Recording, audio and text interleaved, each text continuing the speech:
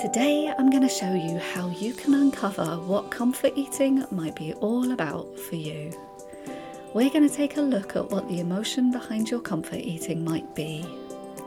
Hi, I'm Shelley Treacher from Underground Confidence.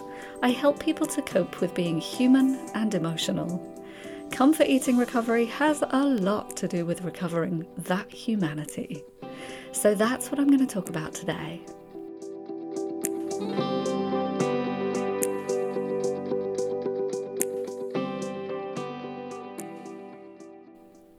But first, I want to start to address pandemic fallout, because a lot of my clients are experiencing difficulty as a result of COVID. So I just wanted to come on here and say that you're in good company if you're still feeling its effects. That is to be expected and pretty normal. The things I'm hearing most about are grief, depression, and different forms of anxiety. Having suffered loss of loved ones during the pandemic, it really hasn't been that long.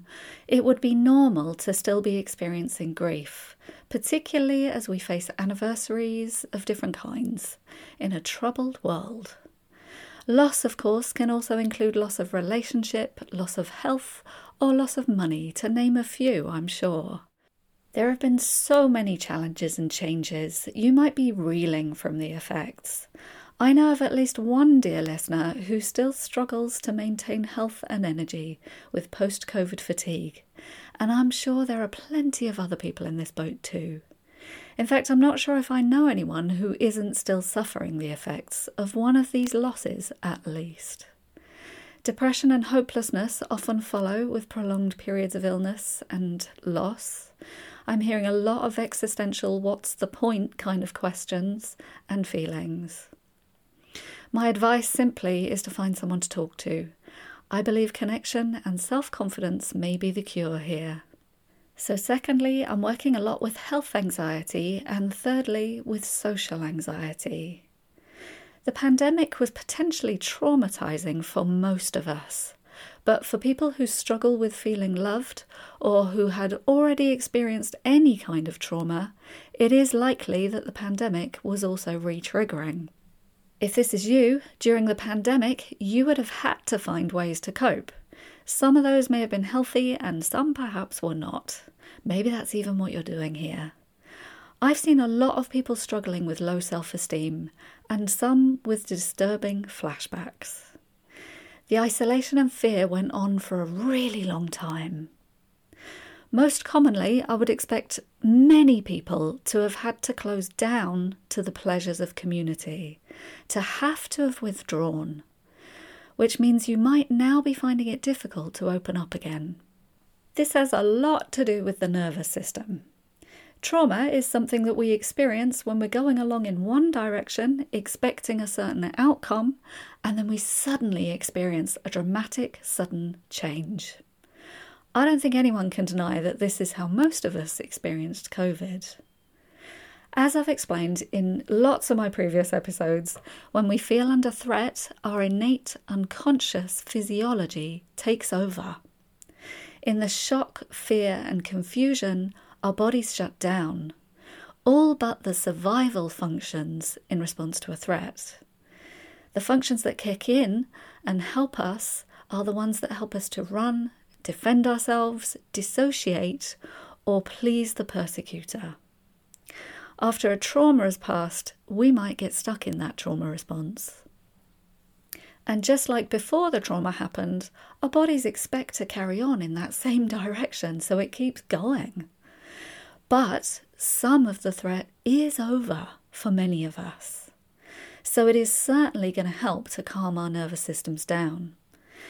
That's a place to make good decisions from and to find sanity, expansiveness, and love and connection. So this is going to be helpful even if the threat is still there for you, if you're still having money troubles or something else is going on for you. A couple of weeks ago on social media, I produced some great exercises that help you to reset your nervous system. They're all in here somewhere too, so if you want whole podcasts on anxiety or self-esteem, you can find them here. But below or in the show notes, I'll post a couple of links so that you can find them. Comfort eating is, of course, often done in that same state. I will talk about that again in another podcast soon, but the exercises are there for you if you need to try them for that as well. But now let's turn to the emotional side of comfort eating. For regular listeners, this will be a gentle reminder and a valuable revisit with a little bit extra new material. For new listeners, you're going to start or carry on working out what comfort eating is doing for you emotionally. Often people who comfort eat do it in response to something they don't want to feel or don't know how to cope with. Food is an incredibly good down regulator for that triggering of the nervous system that I just mentioned. So it helps us to feel something easier to bear other than stress or emotional pain or physical pain. Sometimes the triggering is an in-the-moment response, like if you feel rejected at home or you feel criticised at work. And sometimes it's become a habitual response to something emotional that happened a long time ago.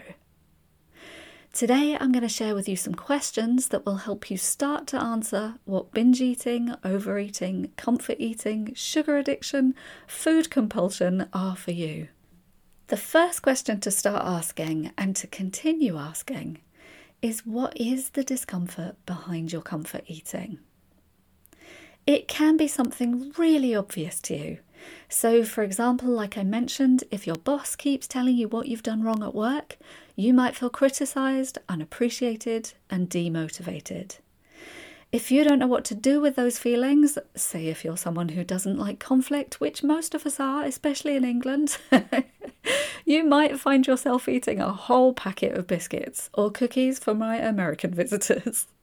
But it can also be more subtle, such as in isolation when we were bored.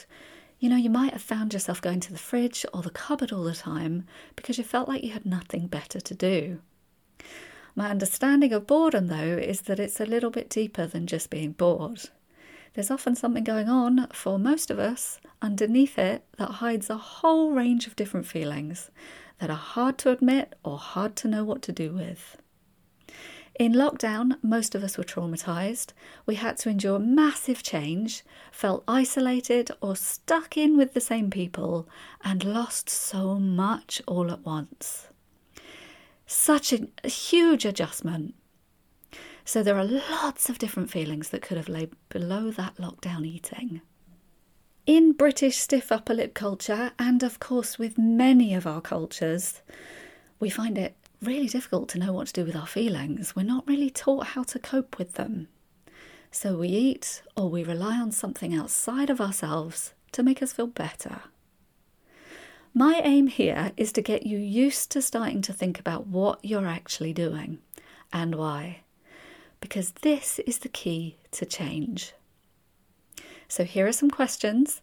You can start asking these questions to understand what's going on for you, but you can keep these questions for the rest of your life, actually. So the first question, when is it that you habitually overeat? Are there some patterns that you can start to identify? Maybe you eat late at night, or maybe you eat when you finish work, or perhaps you do it when you're alone, when you're bored, when you're stressed, when you're tired. Or maybe you do it when you see a certain relative or have to do a certain task. So just start asking yourself, how do you habitually respond to certain things? And when is it that you usually have a binge? My second question. Think of a recent time when you ate more than you wanted to. What was happening just before? What were you thinking and how were you feeling? You may have been thinking thoughts like this. These are thoughts that I hear so often. I don't care, I just do not care, I don't like myself, so what does it matter? And this one, I'm going to be fat anyway. Or you may have been thinking something like this. I'm going to eat this now because otherwise it's going to be on my mind. It's in the cupboard. I just going to keep thinking about it. So it's got to be finished. So I might as well just eat it all now. Then there'll be nothing left. Then I can start again tomorrow. Yes, I'll do a diet tomorrow. Or maybe you were trying to treat yourself and give yourself some kind of reward for a difficult day. You may have had the thought of, I deserve this, or I'm happy right now, so I can do whatever I like. Surely that is treating myself well. Very confusing. Or you might even have been thinking, it will make me happy, so why wouldn't I do it? Sometimes it's something in the present that's just happened, or sometimes you can trace it back to a long time ago. So you might have to spend a while tracing back the thoughts and the feelings. And then the third question I have for you, you may think it's a bit more provocative, it's definitely more disruptive. What would happen if you didn't go to the fridge or the snack cupboard whenever you feel like it? There's not any judgment in this. In fact, that's important not to do, to not judge yourself and to not think that I'm judging you. Really, what you're interested in here is what kind of feelings would you be left with? What kind of experience would you have in your body if you just didn't give in to that urge and that craving? And I'm not telling you to resist cravings at this point. I would never tell anyone to resist anything because that usually makes it worse. But it's interesting, the response that you might have, and it's going to tell you a lot about yourself. The answer I usually get is that you would feel a raging desire to eat, and it wouldn't go away no matter how much you tried to do something else. It would just keep going until you gave in to it. But what I have to respond to that with is, so what? So what? If that happens, so what? How long would you actually go for like that? I suspect the craving wouldn't last forever. In fact, I know that research says it doesn't. But there'll be more on that in podcasts later. But for you personally, what is the worst that could happen? What kind of thoughts would you have? What kind of experience would you have? And how would you feel? This is where you really start to understand that discomfort causes you to eat, whether that's physical or emotional. But having answered these questions, can you start to see that your eating might be in response to some emotion, some discomfort of emotion? What I'm asking you to do is to start understanding what your discomfort is, how far back it goes, and then to find other ways to manage that discomfort, which is also what I'll be showing you in later podcasts. What I've done today is normalise post-pandemic trauma and start to talk about all the different things that we might now be experiencing and having to cope with, all of which, of course, might cause us to comfort eat. And then I went into talking about the feelings that you might have behind your eating. First, I asked you to look at when it is that you habitually overeat. Then I asked you to ask yourself what feelings you might have been having before your most recent binge episode. And then finally, I asked you to start exploring what might happen if you sat with your craving. To be able to stop overeating, you need to understand what's going on for you.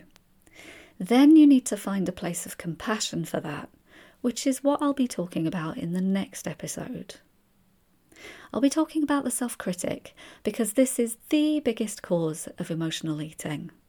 Feeling down on yourself and criticising yourself is a really unproductive place to start trying to give up comfort eating.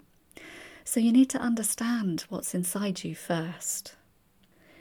Being genuinely self-respectful and with education on how to manage feelings differently, it is possible to choose not to overeat. And that is how I've seen this work hundreds of times. So I'll end with a quote from one of my clients. She says, "Recovery is not about getting control of your eating. It's about growing differently. It's about disrupting something in a gentle and freeing way." And that's what I'll be talking about in the episodes to come. I'm Shelley Treacher from Underground Confidence.